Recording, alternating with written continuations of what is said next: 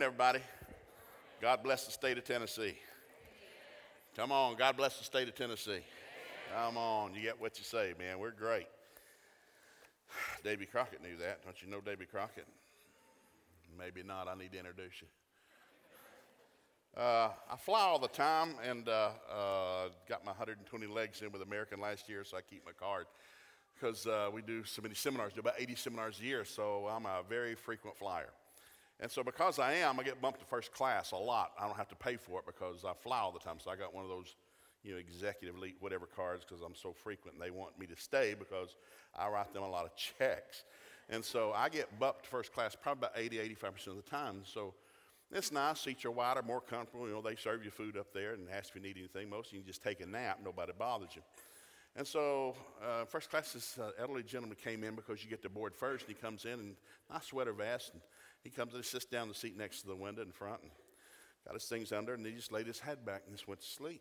And everybody else was boarding. Then this young businessman came in, all decked out in a suit, and had his briefcase, and sat down next to him, put his briefcase under, got out his laptop, opened it up, started typing, began to look over at the elderly gentleman like maybe he knew him. He just kept turning his head staring at him. I thought, maybe he knows it.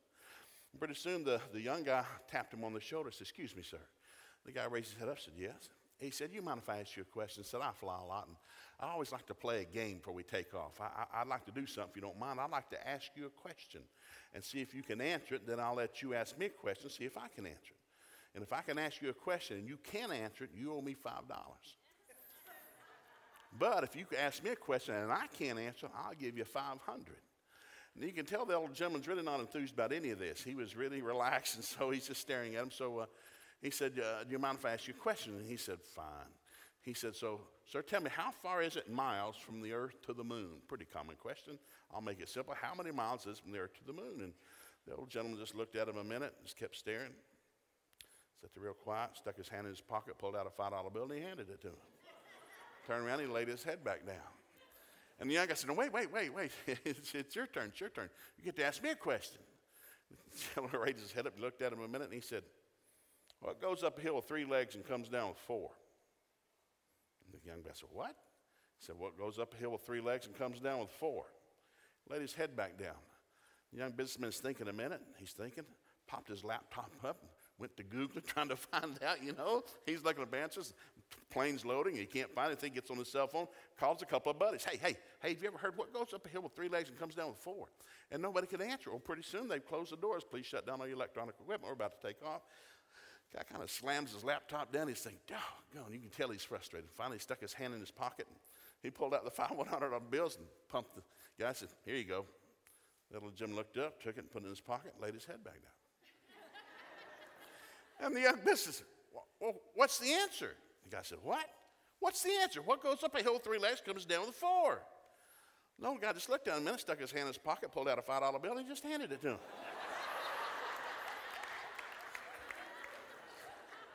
Now, there's a reason I'm telling that story. We have entered an age where we are consumed with knowledge. I mean, if you want to know something, you don't need a set of encyclopedias anymore. Man, you got the internet and cell phone and computers. You want it, somebody will tell you. You can call an 800 number. We are overwhelmed with information, but we don't seem to be very good at anything. We were running the numbers on the family because we teach on the family all the time about how in America, last year's numbers from the census was, 1/3 of all babies conceived in America will not make it out of their mother's womb. That's a high number.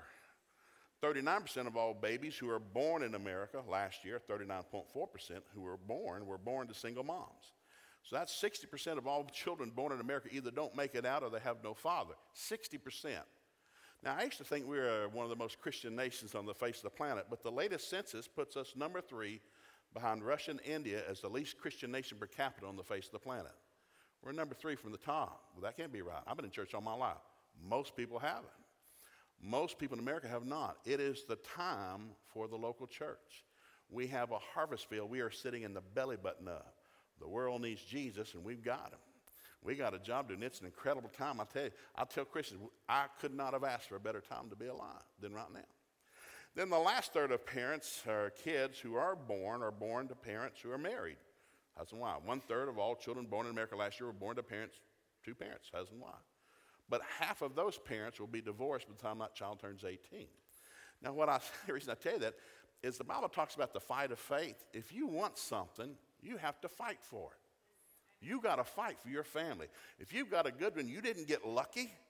If you've got a great marriage, you didn't luck out. If your children are good, you didn't get lucky. You fought for it. You had to overcome stuff and believe God for stuff and resist the devil and find some scripture. You don't just get lucky and have something good. The devil's a thief. He's a murderer. He's a liar. And so I realized something. We're going to have to get serious. Now, even us in our own life, we've been trying to expand what we're doing. So I mentioned last year we started radio. Actually, we started the planning for radio, and it took about a year to get it all worked out. So we launched in September. We're in 12 cities in America, Albany, New York. We're up in Lexington. I was up there last night meeting with some people. And because I believe I can reach, I think it's better to reach millions than thousands. I thought it's just a math thing, you know. Yeah, we could reach millions, you know. Well, how do we do that? Well, radio. What do you know about radio? I know how to turn the knob on and turn the knob off. That's what I know about radio. So I'm going to have to hire somebody. So we had to hire some people. How do we do this? How do we do it really well? Who's the best at it? You know, so we realized that Chuck Swindoll is on 2,200 stations. He's the largest radio program in the world.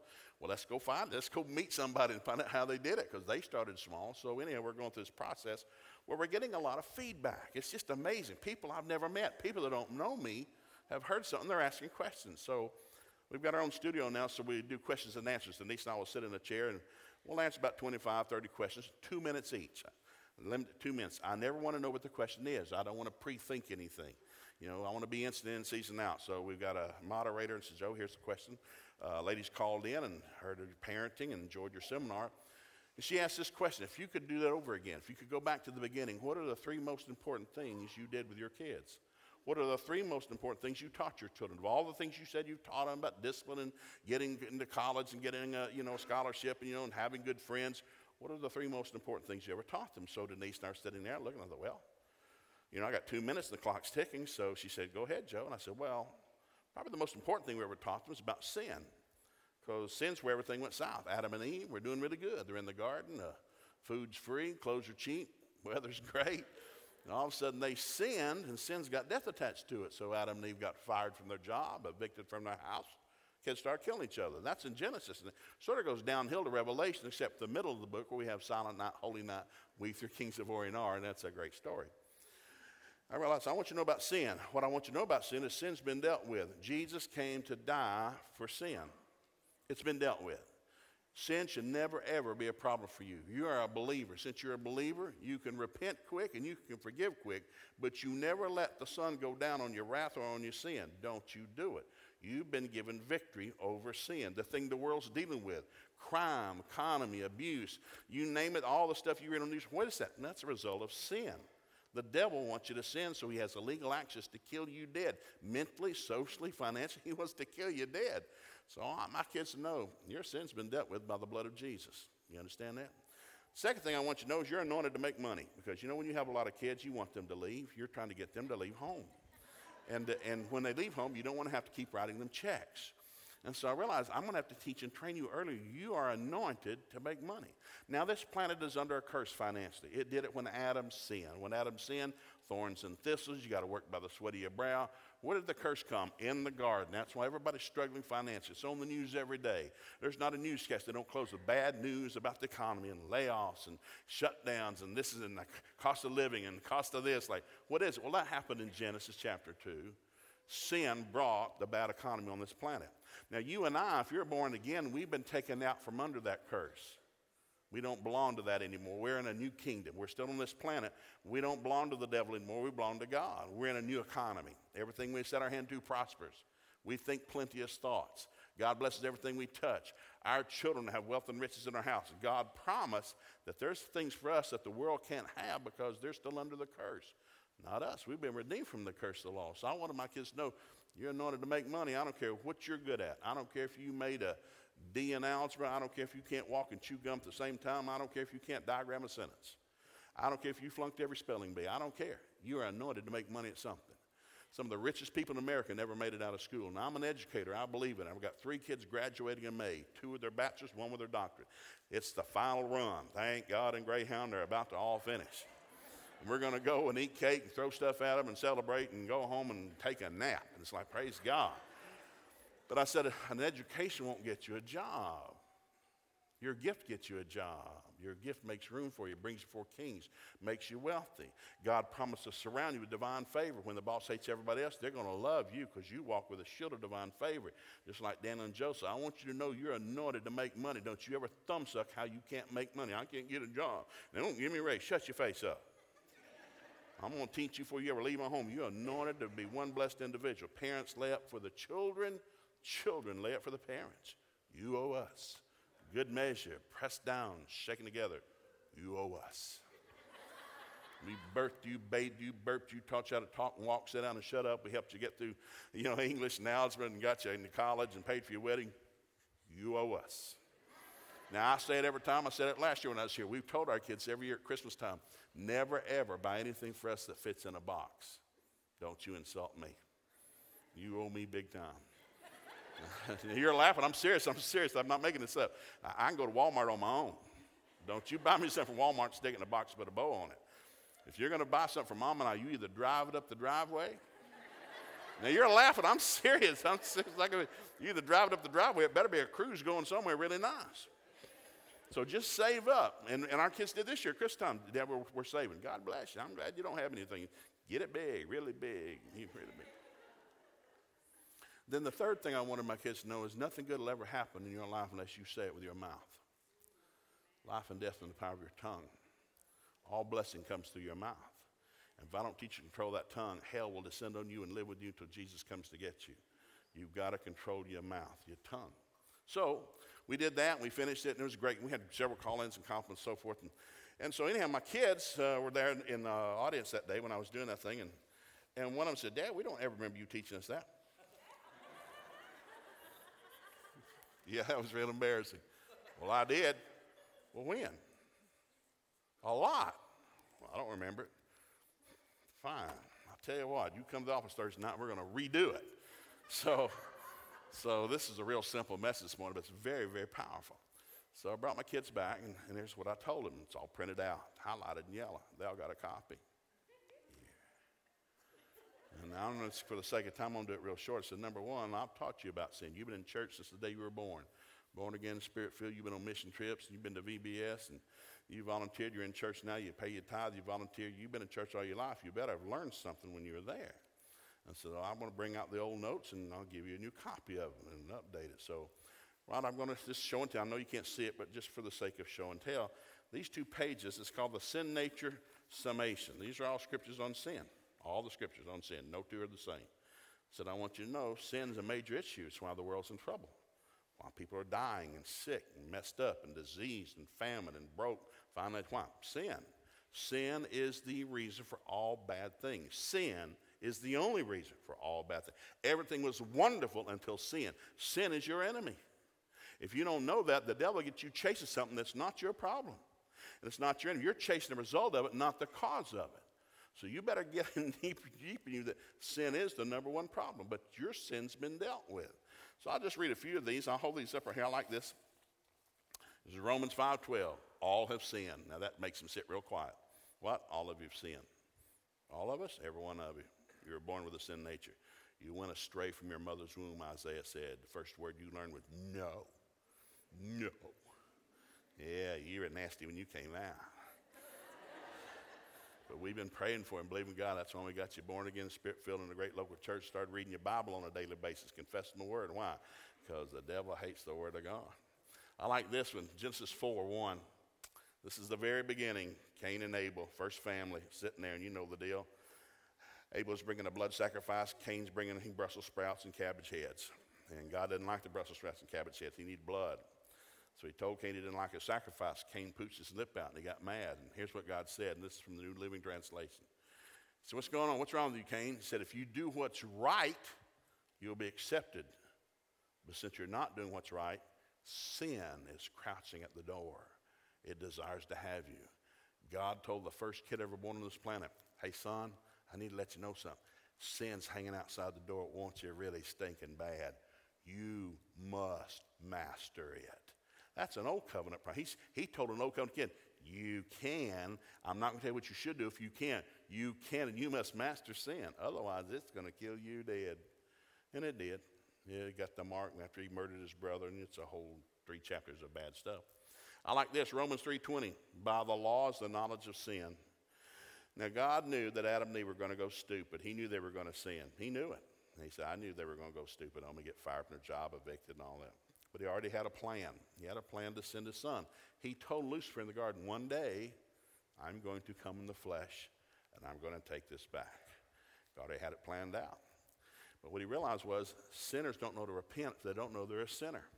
Well, nobody knew they were a sinner, so God gives the law. Now, I love the Ten Commandments. The Ten Commandments are really good. We memorized them in the first grade, elementary school, Hickson Elementary, first grade, Miss Morgan Public School. We memorized Ten Commandments. But no human has ever kept the Ten Commandments outside Jesus. No human has ever kept the Ten Commandments. There are many more, 613 laws. We'll just start with the 10. The reason God gave the 10 Commandments was simply to show us that we can't keep them. That's why he gave them. What is it? You're a doofus and you don't know it. So I'm going to give you 10 things to do this week. See if you can do them. We couldn't do them. Now, if you sin, you're going to have to drag a bull or a goat or a turtle dove or a sheep down to the altar and cut its throat. Now, you're not going to ever be able to build much of a herd. You're going to be slitting the throat every week because you're going to learn you cannot keep from sinning. You have a sin nature. You need to be born again, but you don't know that yet. So let's just start with the law, and we'll see if you can keep it. So for hundreds of years, man, we can't go 3 days. I can't go 5 minutes. Man, I just left the temple. I've already sinned before I ever got home. Done cussed the blue streak. What is it? You have a sin nature, and God wanted them to know, so that's why he gave the law to show them they can't keep it. Thus, silent night, holy night, we three kings of warring are. When Jesus died on that cross, that veil in the temple was tore from top to bottom. No more sacrifice of bulls and goats. No more turtle doves. No more sheep throat cutting. Why? Once and for all, your sin's been paid for by my son on the cross. If you accept that, you can be born again. Old things will pass away. All things become new. I will make a new creature in Christ. You're saved. You're going to heaven. Your name's in the Lamb's Book of Life. You still have flesh, though, and your flesh is damned. It's going back to dust. 1 John 1:9 tells believers who are born again and spirit-filled, if you do sin, he basically said, if you say you don't sin, you deceive yourself. But if you do sin, you're to run boldly to the throne of grace to get mercy and help in time of need. What happens if I do sin? I need to repent real quick by what? Running right up under God's armpit. Yet when I was a sinner, even a half born again sinner, if I sinned, I didn't go to church until I cleaned my life up. Where you been lately? Well, I didn't tell them I'd sinned. I'm trying to clean my life up. As soon as I clean my life up, read my Bible for a week and pray every day for 7 days, then I'll come back. And we get caught up in this religious idiotic where we're trying to clean our own life up, and you realize you can't. You can't. I need Jesus. I need the blood of Jesus, the grace of Jesus, the mercy. I need Jesus. I need God's Son. That's why he sent him. So when we start going down through this, I give you these other two. I like this. Romans 7:7 said, the law showed me my sin. Ooh, have mercy. I like that right there. Said people, watch this, people sin even before the law, and all have died because of that, Romans 5:13. I like this, 1 John 2:2. Jesus' sacrifice atones for my sins and the sins of the world. My sin's been covered. I wanted my kids, when you leave home, you better know this. Sin will never, never, never, never, never, never, ever be a problem for you. You're born again. The blood of Jesus is fresh on the mercy seat. You can take care of sin at a moment of time. Sin will never hold you ever again. It'll never trip you up. It'll never be a reason for anything in your life. Sin's not a problem. I'm born again. I got the blood of Jesus. I can repent quick, forgive quick. You get that in you, you're going to live a really happy life. I didn't say you'd be perfect, but you're going to realize if you fall, get up quick, the Bible says. So the righteous fall 7 times a day, they get back up. We're not the perfect people. We're the getting back up people. So I wanted my kids to know, don't you ever, well, I just can't get my life together. Of course you can't. Your flesh is stupid and ignorant. That's why you got to be in church, listening to your pastor, fellowship with the saints, reading your Bible, meditating on the Word, hanging out with believers. It's all in there. It's kind of like a road map. We don't go to get brownie points. Actually, if you went to church, you got brownie points with God. And God, I hope you noticed I was there today. I was in Sunday school. They put gold star next to my name. I got gold star. I was there. Somewhere there's a gold star. God doesn't give out gold stars. So once I realized my kids know sin's never going to be, and I'll make them quote it to me. Sin a prophet you? No, sir. Why? Blood of Jesus. Thank you. I'll just hit them out. Hey, sin a prophet you? No, sir. Why? Blood of Jesus. Thank you.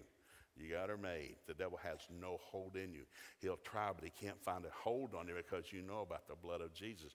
Your sin's been dealt with.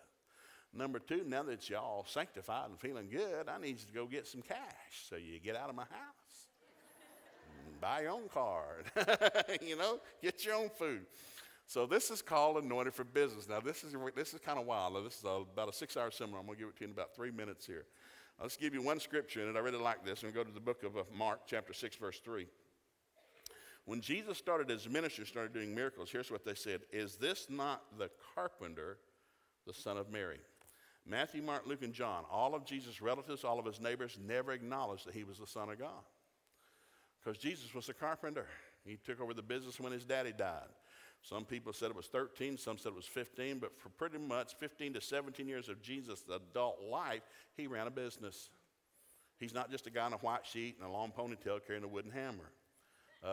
Jesus' business was the local Home Depot. All of his brothers and sisters' mother worked for him. If you got something you need built, from a chair to a table to a door frame to something on your boat, Jesus was the local Home Depot. He did it. He was the carpenter guy. You need it out of wood, that's the man that does it. He's known for it. His daddy did it. Now he took over the business. It's a really big business. People say, where'd Jesus get his money? The 3.5 years he did ministry. His business was still running. The family was still running it. He still got a paycheck. He was the head of the business because he's the head of the family. Now, listen, he's a stepchild. Now, we went through this back last January. Jesus is a stepchild, but that didn't matter. It didn't matter. He's still the head of the family because he's the firstborn. So as running the business, here's what he did. Now, these are all the stories. If you read Matthew, Mark, Luke, and John, every parable Jesus told was a business parable. Once Jesus started his ministry, he never once ever went back into the synagogue, ever. All of his sermons and meetings and messages were in the public place and in the business place. Jesus went into the world, into the business world, to reach the lost, and he went to businessmen with business stories. So I'm just going to do this real quick. This is a long seminar. I'm just going to read these. These are each one of them. These are all the parables in Matthew, Mark, Luke, and John. Matthew chapter 7, verse 24, he told a parable about construction. What's that about? Business. I know about business. I construct stuff my whole life. I knew how to collect money, pay bills, do stuff, repair stuff. I need to have a good name. People buy my stuff. It better work. It better not break. I know what it's like to run a business. Somehow, the devil got the church to separate us from the business world. Well, the church is Sunday, and the rest of the world is just hanging on until you get back to Sunday again.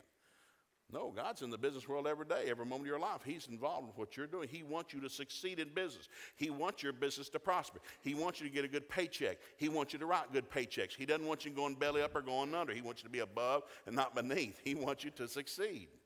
Jesus was a businessman. I love this, and this one gets a little controversial. This is John chapter 2, verse 1, winemaking. Jesus, one of his first miracles, he's there at a party, great party. His mama's there, and big wedding feast, and all the caterers are there. Somebody hired a catering crew. They're in serving food and wine. And all of a sudden, somebody came and said, hey, man, we're out of wine. We're out of wine. This bunch is sucking it down, man. They're just guzzling the stuff. We've run out of wine. He said, man, if we don't do something about this, we're never going to get another business. It's going to ruin our reputation. What are we going to do? Well, Mary's listening, and evidently she knows this family that owns the catering business. She looks at Jesus. Son, help them. Jesus said, it's not time for me yet. Son, help them. And so as a good son, he did what his mama said. So you know the story if you've ever read the Bible. He said, well, get your empty pots in here. Bring them in here. And I'm telling you. He said, fill them up with water. What? Just fill them up with water. Well, man, they're panicking because people are thirsty. You know, that's why they're at, man, we don't have something to give them. And so fill them up with water. And Jesus went over, laid his hand on them and said, here, take a sip of that.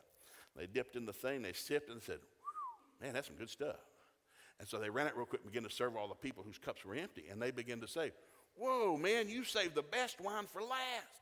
You say, whoa, that's as good stuff. Usually they wait till you get drunk and serve you the cheap stuff, but no, you saved the best for last.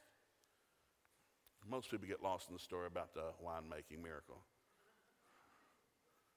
The miracle was he helped a business not go belly up. The miracle was he helped a business not go belly up. What'd you do today? I helped a catering business not go belly up and get a bad reputation. Because the time that party was over, they were handing out business cards. Everybody wanted to hire them. But you want some wine, this bunch right here, they know what they're doing. That's some good stuff right there. I like this in Mark chapter 4, verse 2. Told the parable about farming. Matthew 13, about treasure hunting. Well, that's just wild. They were doing it in Jesus' day. He even taught on it. You're kidding? No. Ranching in Matthew 18, verse 12. Management and labor, Matthew 20, verse 1. Family-owned business, Matthew 21, 28. And that's a really interesting thing, family-owned business. Hostile takeovers, Luke chapter 20, verse 9. Return on investments, Matthew 25, 14. Future markets, believe it or not, Luke 12, 34. Crop yield, Matthew 13, 27. Management criteria, Luke 12, 35. Need for observation and research, Luke 14, 24. Misuse of money in bankruptcy, Luke 15, 11. The advantage of leverage, that's a good one, Luke 16, 1.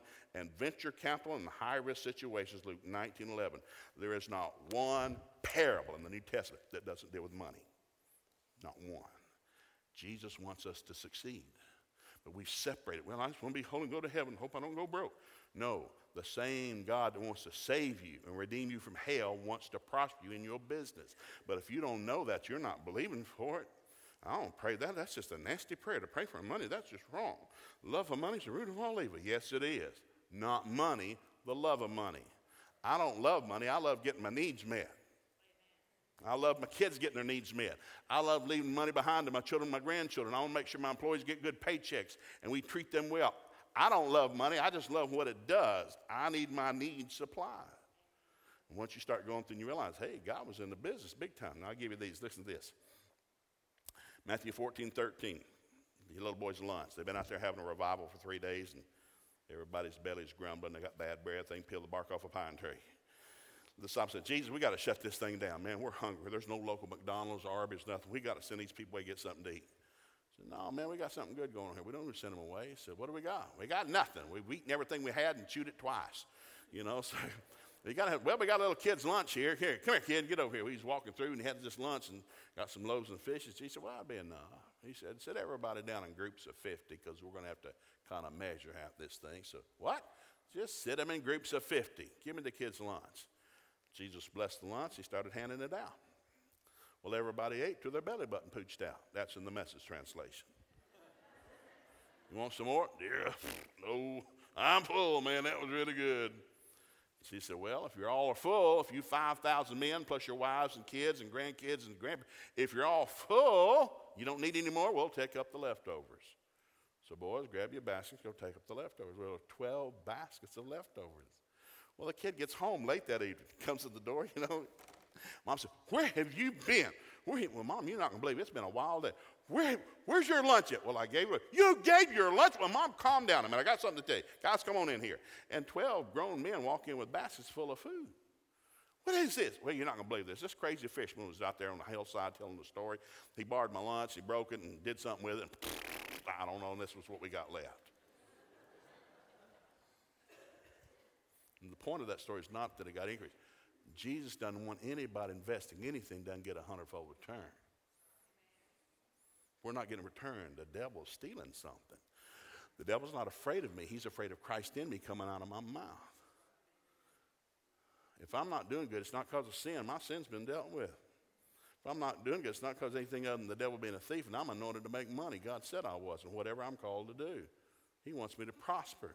He takes pleasure in my prosperity. You understand? It's in a get rich quick. This is being blessed in every generation after generation after generation. I like this, and this is the crazy one. 2 miraculous catches of fish. That was a wild deal. What's going on? Well, you throw your net over on the outside. I like the tax money. You heard one of the disciples, Peter's grapple one day. What is it? Man, I got no tax money. Tax collectors are coming. Okay. Here, grab that fish out of the water. What? Shut your face up. Get that fish out of the water right there. And they got that fish. What do you want? Open its mouth. You know, opens up. Well, there's your tax money. Go pay your taxes. Is there any more fish like that? No, you just needed that one. Just come on. Get that thing. Go pay it. Let's go. Every story in the Bible had to do with money. Because the devil, the first thing he did when Adam sinned, he made him broke as dirt. Got him evicted. Thorns and thistles. Worried about this way. What happened? Financial curse hit this planet when sin came on this planet. And we're trying to help. Like I said, man, you guys need to redo the financial thing. By the way, the marriage thing, if you've not signed up, you need to get some hair on your lip, gentlemen, and put the $20 down. Because most real men are going. Because if you'll go, it'll shut your wife up. Just got out went. I mean, it's just 3 days. I mean, you got 365. Take 3 days, go, and your wife will suck the lips off your face come the 4th of July. Or I'll promise you next Thanksgiving, we should have gone. We didn't go. She'll bring that up till Jesus comes back. Just go and have a good time. Suck it up and learn something and make your spouse pucker up. Somebody need to hear that. Anyhow, this is the last one. I told my kids, sin's not going to be a problem. You're anointed to make money. Get out there and get after it. I don't want to hear any thumb sucking. My boss and the company and the economy. That's got nothing to do with you.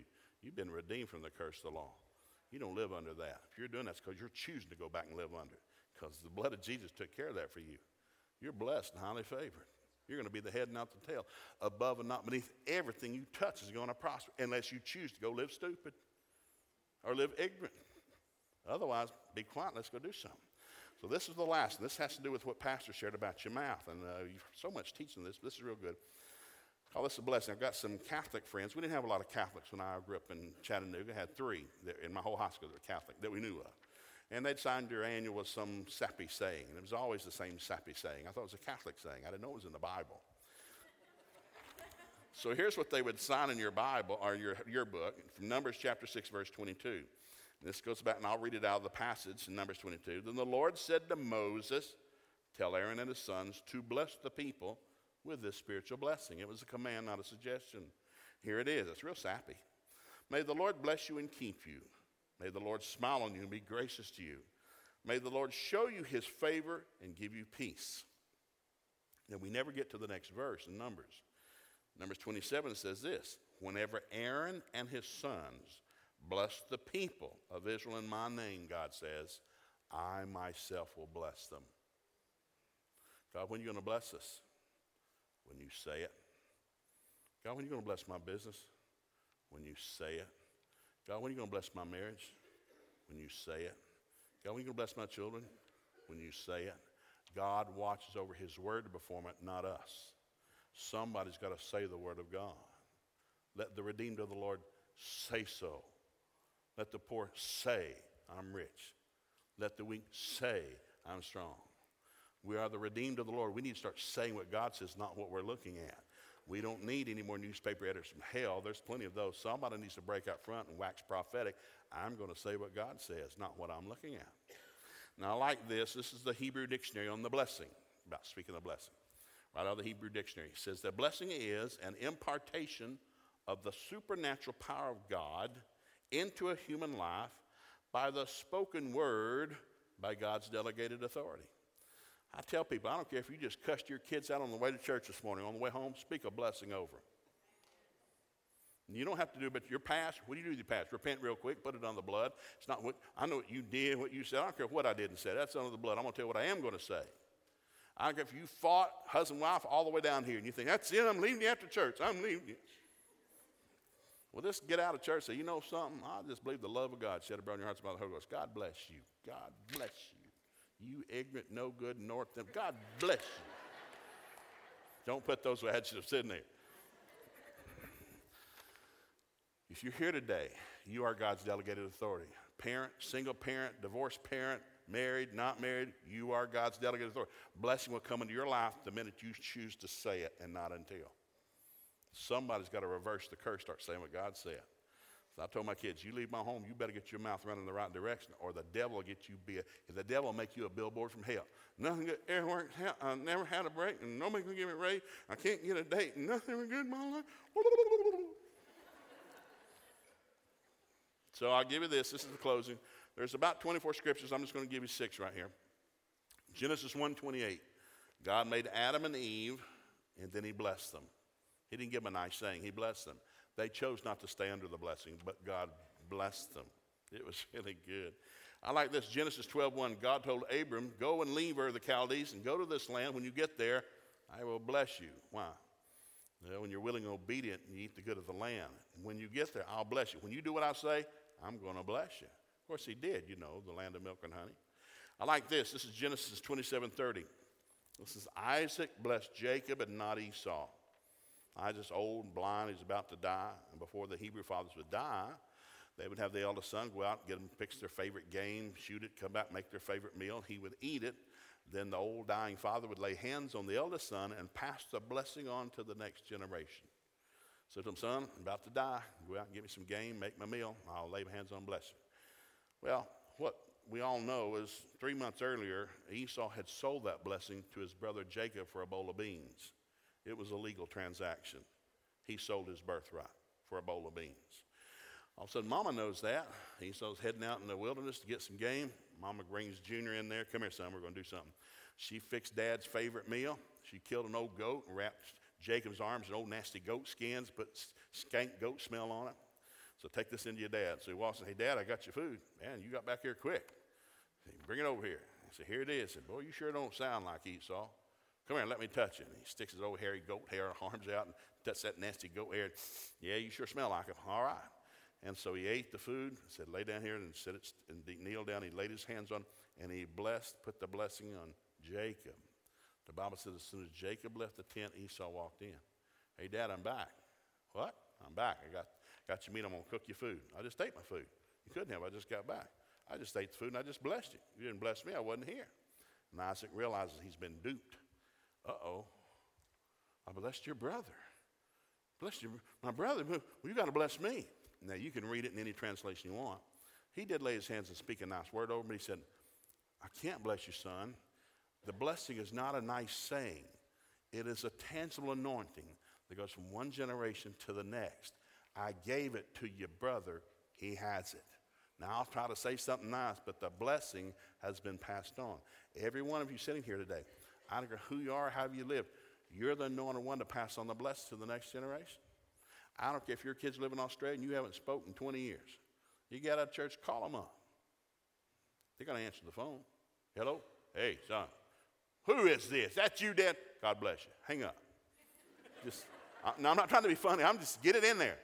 They'll call back. What kind of stupid? What was that? God bless you. Hang up again. Just keep saying bless you and hang up on them. It'll mess them up because the anointing's on you to speak the blessing over them, and things are going to start to change, and they'll come back home, hug your neck, write you a check, probably buy you a Winnebago. You think I'm being funny? I'm not. I'm telling you how it works. We just made games out of it. I like this. Genesis 28, verse 14. He said to Abraham, all the families of the earth will be blessed through you and your children. Whoa. This is Mark 10, verse 16. And Jesus took children in his arms. He laid his hands on them and he blessed them. I see this. My King James Bible has a picture of this. Jesus in his white sheet sitting on a big rock, and parents are lined up down the hill bringing their children to sit on Jesus' lap like he's Santa Claus. It's Christmas time, and we're going to tell Jesus what we want and get us a candy cane. That's not what's going on. Rome has taken over Israel. Most men have been killed, tortured, murdered, nailed their crosses upside down. Hell has landed on the Jewish race. What are you doing? We're going to go down and see this water walker guy. Who is that? Well, that's the Son of God. How do you know? Well, I just believe he is. I saw the other day. I was there. I got one of those 5,000 Happy Meals. I was there when he raised birth his dead kid the other day at that funeral. I saw that. I saw that crazy blind man got eyeballs now. That's him. That's the one. He is the Son of God. And they lined up to bring their children. Why? We don't need a nice saying. We need the creator of the universe, the Son of God, to lay his hands on our children and bless them. We need God to lay his hands on our children and bless them. We're living in hell. We got to get out of this. How do we get out of hell? We need somebody who has the anointing to lay their hands on our children and bless them so we can come out from under this. It's very tangible. And I gave you the last one. I like this. Is Luke 24, verse 50. Jesus has come out of the grave. A lot of formerly famous dead people came out with him. A lot of your relatives came out. If you lived back then, it'd be like you'd be walking around Jerusalem. All of a sudden, it's like, hey, that looks like Uncle Frank. Is that Uncle Frank? Man, he died 20 years ago. That can't be Uncle Frank. Sure looks like him. And you, hey, I got an uncle that looks like you. Hey, son, how you doing? Like, dear God, it's Uncle Frank. A lot of former dead people came out of the grave with Jesus and walked around for several days. Then Jesus walked outside the town one day. He said, come on, boys, going out here. And he's out there talking to them. And all of a sudden, a cloud formed. And he's lifting Jesus up into heaven. He's going home. Came, he died, he's been raised from the dead. He's floating up. And they're all waving. And here's the Son of God that created the 93 billion known galaxies. Now, what last thing could he possibly share? He's the creator of the universe, the beginning and the end, the Alpha Omega. I got one last thing I can tell him. Say, what would I tell him if I had one last thing I could share? What would I share? The Bible says that he was lifted up into heaven on a cloud. He blessed them. I'm not trying to give a nice saying. I don't want to, hey, God bless you. No, I'm not talking about a sappy saying. I'm talking about a tangible anointing you have to pass on to the next generation. Because I know how the devil did. I had kids. Shut up. Sit in. You're not going to mount the hill of beans. Dear God, you're just dumb in the dirt. Don't even know why we had you. I was one of those parents. I've said every damnable curse you can imagine. I'll be glad you're out of the house. I'll tell you right now. Then all of a sudden you found out you got what you said. Oh, Father in heaven, we got to plead the blood and bind the devil and do some repenting. And I began to change. And I wrote my 2 older kids because I'd messed them up because I'd spoke every nasty damnable thing you could imagine. I realized, what'd you get? What I said. I mean, Denise kept telling me, you're getting what you say. Like, help me, Father. So I wrote them a letter. I didn't give it to them. I left it in the glove compartment of Suburban. We were going somewhere, and months went by. Denise called. She said, what did you do? I didn't do nothing. What do you mean what did I do? What'd you do? The kids are here, and they're squalling. They're just crying their eyes out. I didn't know well, they found the letter that I'd written to them. I wrote a letter, apologized to my 2 oldest for being a horrible father, doing the wrong thing, saying the wrong thing, said, I'm going to change. I won't change overnight, but I promise you, I'm going to be a great blessing to you. I'm going to be like Santa Claus stuck upside down in your chimney. You're going to finish really good. And I repented to them. Well, they got it, and they read it, and said they're just crying because I repented to them. Praise God. That's a good letter. Now, you're going to have to do it on purpose when you go home. Sometime in the next 24 hours, if your kids are at home, I don't care if you got a 2-year-old, before they're screaming, trying to get them out in the car, lay your hand on them. God bless you, son. Lay your heads on the adult kids. Hey, I just want to say God bless you. You don't have to go into Longdale. You can if you want to. Keep it short. Our theology got messed up because we got away from the Word of God. That's when we got to be in church. We're in Baton Rouge, Louisiana about 4 months ago. And I got a good pastor friend of mine down there, and been involved in all kinds of stuff. Became very wealthy. I said, how'd you become wealthy? So my dad ran a swap shop. And so we bought and sold used stuff, lawnmowers. My dad knew how to fix engines, so we bought and sold engines. He had an engine, we'd fix it, motorcycles. And so we made pretty good money on the side at our swap shop. And so we'd buy a tractor every now and then, fix it and resell it. And so he picked up his dad's hobby of buying and reselling tractors. Now I think last year he sold 83 tractors. I won't tell you how much he made, but it's a chunk of money. Not as a pastor, but buying and selling tractors. And we were down there. He had to get up. He said, I got 2 o'clock last morning because a guy in Michigan bought one of my tractors. Big old Kubota he had. Came all down here in a trailer, and the tire went flat. And we had to get his flat fixed. But he took that tractor back because nobody gets a better deal on a tractor than I do. I have an anointing to buy and sell tractors. So he's telling his testimony. He said, when I was a kid, I was in a Catholic school. And Catholic schools are bad. Nuns are mean as snot. Just beat the dog out of you. And he said, it was either the 4th or the 5th grade, and one of the boys in his class, he said, was just mean as snot, just mean. Nuns were beating on him every day, man. He was just mean. And so we're staying there at the Catholic school in the dorms. And so finally, I don't know what led to it, but one day we were ending class, and this kid just got another beating. So he's crying. He's trying to change. He's trying. He's not doing it to, but he's trying to change. So he tells the nun. So evidently the nun had said something. So, sister, you're telling me, if I'll be good for 6 weeks, God get me a bicycle? Because he didn't have a bicycle. He wanted a bicycle. He's a poor kid. Said the sister said, that's right. If you'll be good for 6 weeks, God will get you a bicycle. Now, I haven't found the chapter and verse on that. I don't know where she got it, but she told him. So they come back to the dorm. They're going to change clothes and go eat dinner. So, this old double stacked bunk beds everywhere. So this kid never prayed, Pastor said. He's just mean. So we go back. We're changing our clothes to go eat dinner. And the kid goes over, gets down on his knees at his bunk, and he folds his hands. He looks up at the top bunk and says, God, if I'll be good for 6 weeks, you get me a bicycle? So we all just went quiet because the kid never prays. He's just mean. The first time we ever heard him pray, so we're just staring at him like he's there, knelt down asking for a bicycle. So all of a sudden he got quiet a minute. He just kept staring and said, okay, forget that, God, forget that. Okay, God, if I can be good for 3 weeks, if I can be good for 3 weeks, if I'm good for 3 weeks, you get me a bicycle? He just kept staring at that upper bunk, and all of a sudden he said, okay, forget that.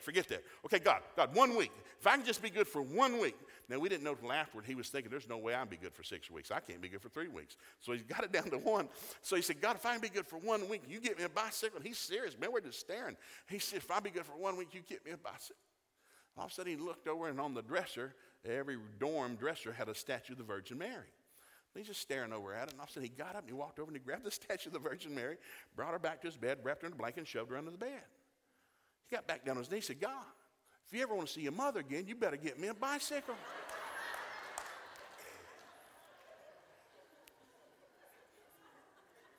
Now, every one of us have pulled that at some time in some way. Now, God, if I'll go to church for a month, will you bless me? God, if I do this, will you bless me? Listen to me. God has already given us all blessings that pertain to life and godliness through his son Jesus. I'm not asking him to bless me. I'm receiving what's already been given to me. It's a revelation. It's not information. You and I are blessed and highly favored in here today. So if you want to do 3 things this year, just 3, find you a couple of scriptures on sin and realize your sin's been dealt with. Just repent quick, forgive quick. Your business, quit gum flapping about it. You're anointed to make money. God said so. He promised he'd prosper you. You're anointed to make, so start saying it. Then number 3, quit saying bad things about yourself, your life, and your business. Start saying what God says. God, I'm surrounded with a shield of divine favor. People like me don't even know why. I'm the head, not the tail, above but not beneath. All of my children are going to be successful upon this planet. Wealth and riches will be in their house. They're going to bring great honor to the family name. Lord, the love of God shed abroad in Denise and I's hearts by the Holy Ghost. We're going to make people jealous. We are so in love. People are going to ask us about the hope that's in us. That woman's going to suck the lips off my face till Jesus comes. I'm going to be one incredibly thankful man. You got to start saying with God, well, dear God, I'll tell you right now, I love you and you love me, and you shut up, I'm going to shut up. Hell's coming. Shut hell off and watch the windows of heaven open up. Amen. Let's stand up. We're going to pray.